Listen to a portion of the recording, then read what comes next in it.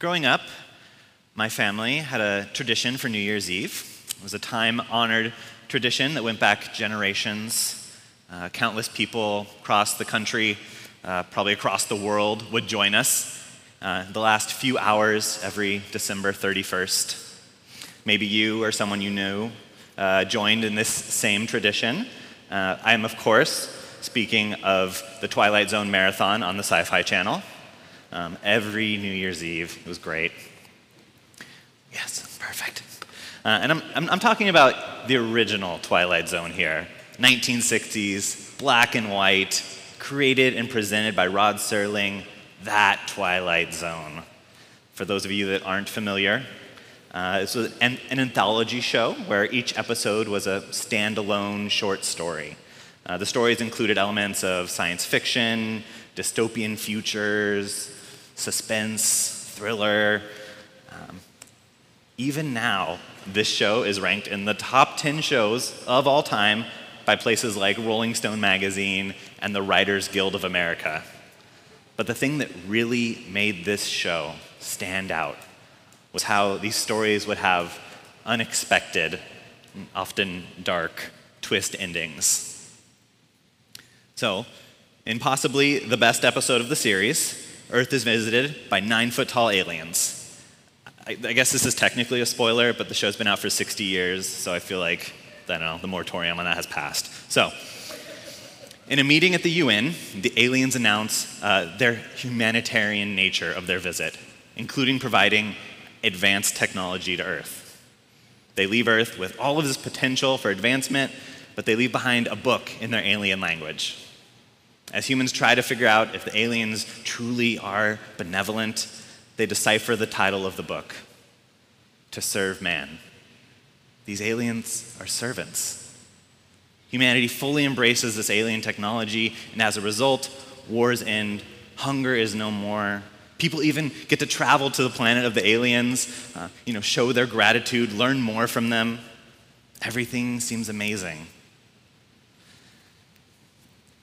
Near the end of the episode, the main character in the story finally realizes that to serve man isn't about how these aliens can spread love and care. And the great quote, to serve man, it's a cookbook. And that's how you do a twist ending. This surprise completely changes the context and understanding of this episode. You can't unsee that. So, what does this have to do with our current sermon series, Cruciformed? Don't worry, I'm not going to say the Bible is a cookbook. It's not. I don't even think it's like a metaphorical cookbook. But throughout this series, we have been looking at how the cross of Jesus shapes us and informs our lives.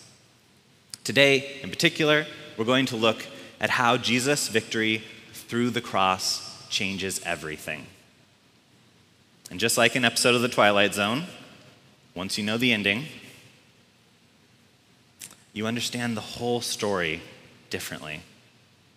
So for us, we're going to look at part of the ending and look at how that changes how we see everything, past, present, future. This morning's text comes to us from the book of Revelation. This is a book that has been abused on kind of both ends of the spectrum.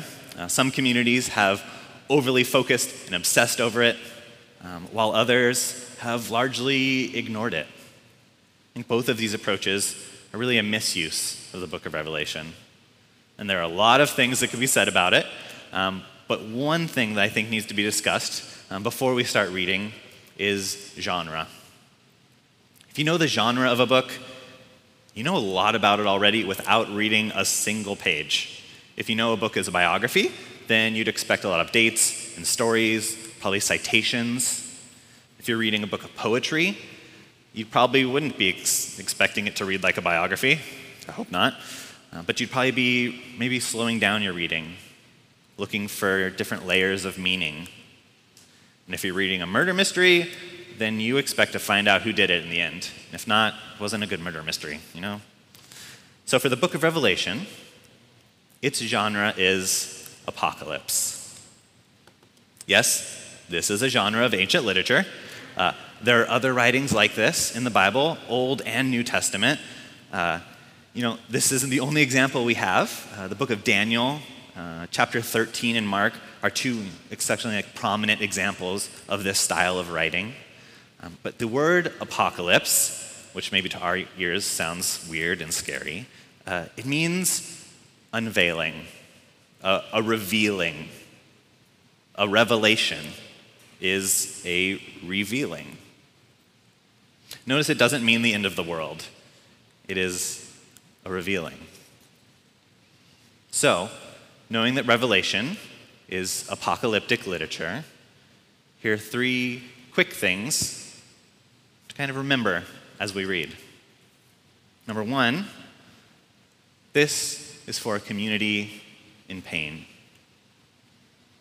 Apocalypse, as a genre, is written to those who need the veil of the future to be pulled back a little bit. They need to see some hope. The people that Revelation is written to and by know what it means to be oppressed and to be in need of something better to hold on to. Number two, when things are revealed, it causes a disruption. There's no way around it. You can't unreveal a revelation. But this disruption, the way that things are, is not spread out evenly. The more power someone or something has, the more their world is disrupted. That's part of the hope for the community that's suffering. Number three, quick things to remember. Revelation is bifocal. It walks the line between what is happening now, in this world, in our lives, and what hasn't yet come to fruition.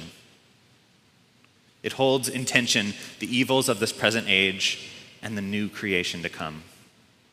Apocalyptic literature sees the world now in a way which knows the future hope. We'll revisit these points, these ideas later, but let's actually turn to our text for today. Revelation 5, verses 1 through 5. Then I saw a scroll in the right hand of the one who was sitting on the throne. There was writing on the inside and the outside of the scroll, and it was sealed with 7 seals.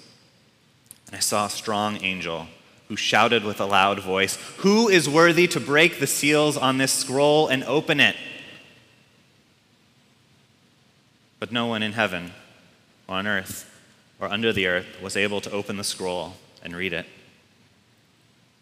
And I began to weep bitterly because no one was found worthy to open the scroll and read it. But one of the 24 elders said to me, "Stop weeping. Look, the Lion of the tribe of Judah, the heir to David's throne, has won the victory. He is worthy to open the scroll and its 7 seals." In this vision of the throne room of God, heavenly worship radiates from every inch of existence. We aren't told who's seated on the throne. Instead, we're shown who's seated there. Revealing is a lot more about showing and a lot less about telling. The one who is worthy to sit on the throne, this eternal throne, has something in their hand. A rolled up piece of parchment. It's covered in writing. We can't make out what it says, but its words must be of infinite importance. Keeping it all contained are 7 wax seals. Now, 1 seal is typically sufficient. It makes known who the scroll is from. It ensures that its integrity is intact and no one messed with it. 2 seals, that adds another layer of security and assurance. But 7 seals, that's more than enough. This scroll is more than enough. It's more important than we can imagine. these words must be held back with a perfected strength. Obviously, we know we don't have the strength to open something so weighty, and in a moment of anticipation, a strong messenger from the one who sits on the throne speaks up, and surely this mighty one will be the one to open the seals. But no. This angel cries out, asking, "Who is worthy to break these seals?" Surely someone in heaven, on earth, anywhere can open this scroll. I don't know, Moses, Mother Teresa, a disciple hand-picked by Jesus. But no one. And if no one is worthy, what's the point? John, who's narrating this vision, starts to cry because he believes that if there's no one who can open the seals, then there's no hope. And if there's no hope, crying seems like a very appropriate response. But then a voice from the crowd mentions that someone is coming. Someone who can open the scroll. The Lion of Judah, who has won the battle, is here to open this scroll. The strong angel could not do it, but the Lion of Judah, the mightiest of all, can handle a piece of paper. This is the God we worship, the God of the victory, the God who is strong when we are weak, who lifts us up on eagle's wings to soar to heights we didn't know before. This is the message of hope for the first hearers of the book of Revelation. They were being physically persecuted by the Roman Empire. They knew what it meant to be in the grips of the powers that control the world. In Revelation, this power is named Babylon. More than just an ancient kingdom, Babylon represents the powers of complete control. It embodies godlessness. So when these early Christians hear that the Lion of Judah is not only worthy enough, but has already won, there's hope. It's not just about those who first read Revelation. The entire world is involved in this cosmic struggle. There's a battle going on, and it's not an individual battle. It's so much bigger than any one person or one people group. But that's the power of the Lion of Judah, to act on behalf of all of us, to create a new reality. God working outside of our own power for our good. The work of Christ is first and foremost a victory over the powers and principalities that hold humanity in bondage. Sin, death, evil. Through this victory, we are all set free from their dominion. Babylon is not all-powerful. Evil was conquered. Jesus is worthy. The Lion of Judah will reign. And that's the message that deep down I wish I could preach this morning. I'd like to stop right there. I think that's a nice kind of neat bow on it, but I can't. If we stopped there, we wouldn't get the entire episode of The Twilight Zone. We'd still be thinking that the aliens were here to help. I think at this point we've figured out the name of the book. We still don't understand what's in that book yet. So we will pick up in Revelation where we left off. Then I saw a lamb that looked as if it had been slaughtered. But it was now standing between the throne and the 4 living beings and among the 24 elders. He had 7 horns and 7 eyes, which represent the sevenfold Spirit of God that is sent out into every part of the earth. He stepped forward and took the scroll from the right hand of the one sitting on the throne. And when he took the scroll 4 living beings and the 24 elders fell down before the Lamb. Each one had a harp, and they held gold bowls filled with incense, which are the prayers of God's people. And they sang a new song with these words: "You are worthy to take the scroll and break its seals and open it. For you were slaughtered, and your blood has ransomed people for God from every tribe and language and people and nation. And you have caused them to become a kingdom of priests for our God, and they will reign on earth." Word of the Lord. Thanks be to God. In this moment of expectant excitement, we turn to look at the mighty, conquering Lion of Judah. And where we expect to see sharp claws and a regal mane and hear a booming roar, we see a lamb, a helpless lamb who could not even defend itself and was killed. This is not our expected image of strength and might and victory.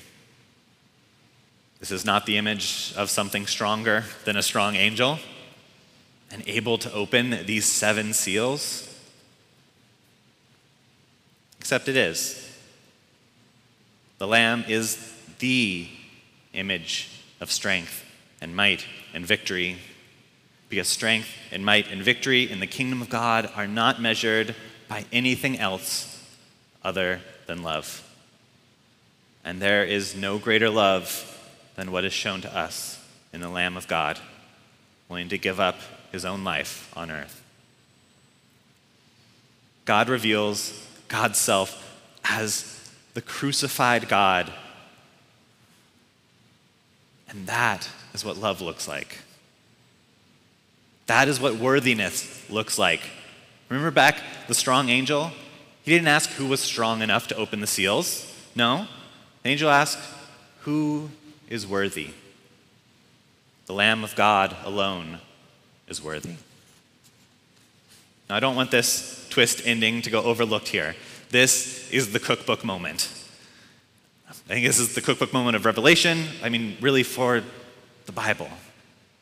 Humanity expects conquering to be through strength.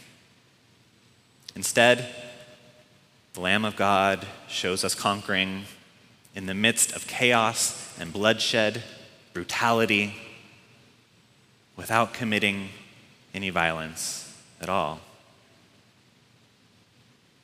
The Lamb's rule is legitimized not by the sword, but by its wounds. This is the biggest disruption in history, and that's a big statement, but I think it's true. The Lamb's rule is legitimized not by the sword, but by its wounds. And this changes everything. We live in a violent world. I don't mean that we live in a world with violence in it. I mean that human sin has fundamentally ingrained violence in our everyday. We live in a world where military power means having the most soldiers and the biggest equipment and the capacity for killing the most amount of people in the littlest amount of time. We live in a world where countless lives, and I mean countless lives, are taken from God's creation at the hands of violence every minute of every day. We live in a world where the language we use is taken directly from the battlefield. In the pandemic, we talk about workers being on the front lines. A deadline is a term from the Civil War, which has a much deadlier meaning than how we use it now. A blockbuster was a bomb big enough to destroy a city block. We use this language without thinking twice about the violence it references. And if that violence wasn't ingrained to us enough, we are inundated with the message that what doesn't kill you makes you stronger. This is the motto of probably half of the self-help, motivational books published this past century. But the very point we learn from the slaughtered lamb is that becoming stronger isn't our purpose in life. Actually, it misses the point completely. It's not about becoming stronger to stay alive and outlast others. Life is about embracing our calling to love and be loved by God, regardless of the harm inflicted on us. To go even further, the Lamb shows us that this love does not involve violence.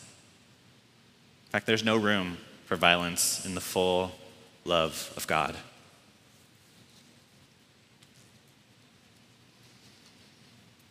This is where it's important for us to remember the Twilight Zone. Because when you know the ending of a Twilight Zone episode, you watch it differently the second or third or fourth or 10th time. So when we're shown that the Lion of Judah is actually a slaughtered lamb, we have to read the Bible differently. Where there is violence in the name of God, this is inconsistent with the image of the Lamb. The military conquest of Canaan in the book of Joshua has a different dimension added to our reading. Jesus telling his disciples to put the sword down in the Garden of Gethsemane takes a different tone. When we read these stories in this light, we start to ask ourselves if there's layers of meaning that we've missed. When I said that we need to read the Bible differently, when we know that we worship a God of nonviolence, I really mean it. I think it's also true that we need to read Bible with bifocals, which is kind of a lie because I actually think it's more like trifocals, so it doesn't, but I said bifocals earlier, but now we're going trifocals.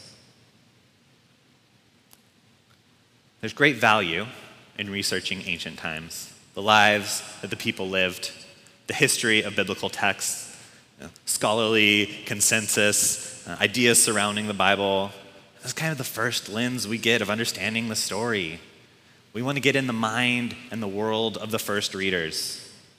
We can't know for certain what the writers wanted their intended audiences to get from every word in the Bible, but we can do a good work to help inform us.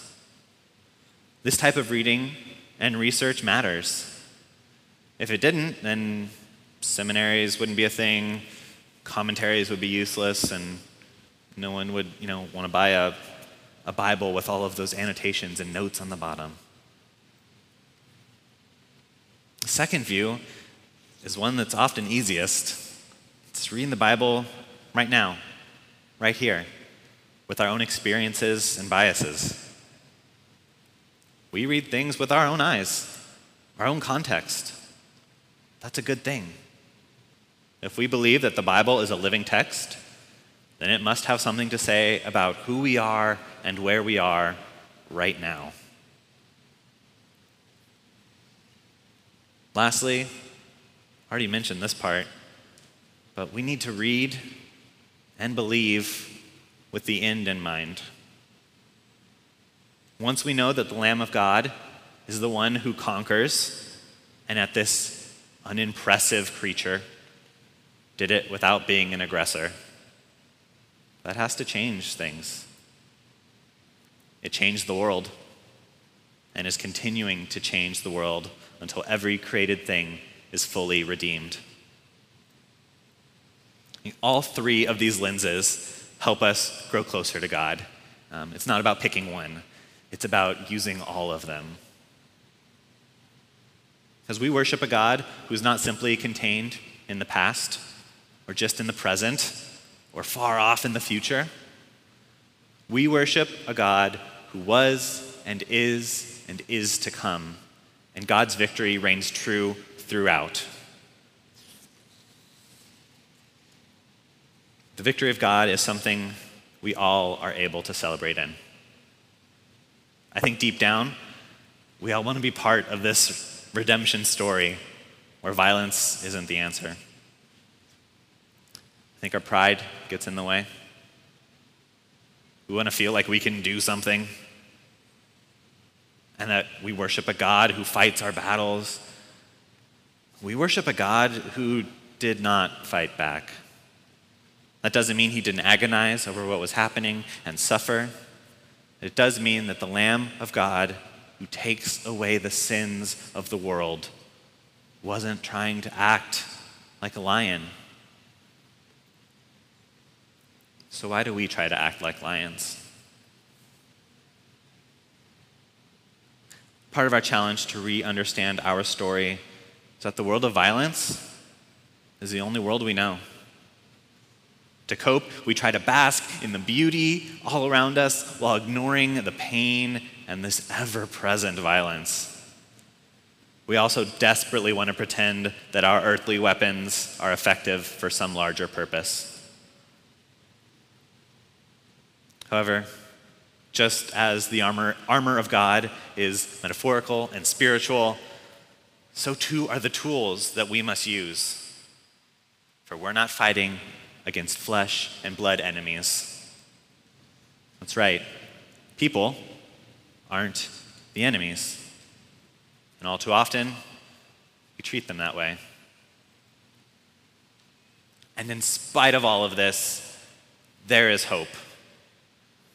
And it is a hard hope. It's a hope that requires, by its very nature, for us not to do something, but to be ourselves. That's it. That's deliverance from evil. So even though powers and principalities continue, we are not prisoners of those powers. We are prisoners of hope. And we are called to be imitators of Christ. And if we take that seriously, then the call to hammer our guns into plows is one that must carry weight in the Christian life. The powerful powerlessness of following Jesus is nonviolence. The call of the Christian life is to be cruciformed, our sermon series. Yes, the cross changes us. But more than that, the shape of our life must look like that very cross. The image that comes to mind for me, because I like baking, is a cookie cutter. The edge of that mold changes the dough. The result is not another cookie cutter, but it's something that looks like the shape of that cookie cutter. And depending on the shape of the dough, there is excess that's left out. Sometimes there isn't quite enough to fill out the mold entirely. Obviously, this metaphor breaks down, but it helps show us an important truth about the Christian life. We are called to be molded by God in the shape of the Lamb of God. We're called to be imitators of Christ, and our worthiness, how much we are loved, has nothing to do with our strength. Has nothing to do with what we have done, what we're doing right now, what we will do. We are inheritors of Christ's worthiness simply by being, because we are made in the image of God as an outpouring of God's love. The good news of the Lamb of God is that the victory has been won. An unashamedly nonviolent victory that makes the Lamb worthy of all glory and honor and praise brings worthiness. That worthiness does not stop at Jesus. See, that good news is that the worthiness is manifest in the love of God, and that this love is available to the entire world. That Twilight Zone moment where the lion disappears and we're left with a slaughtered lamb is one of painful and worthy love, showing us that God loved the world so much, that God would stop at nothing. At the end of the day, the Lamb of God extends the same love to the entire world, so that we might receive, experience, and share this love of God. The entirety of creation is bent by sin. And yet, we are loved by God without exception. I'm convinced that nothing can ever separate us from God's love. Neither life nor death, neither angels nor demons, neither our fears for today nor our worries about tomorrow, not even the powers of hell can separate us from God's love. I pray that each of us can know the love of God, receive its life-giving worthiness, experience its freedom, and share that love with a world deeply in need of healing from the Lamb of God. Amen.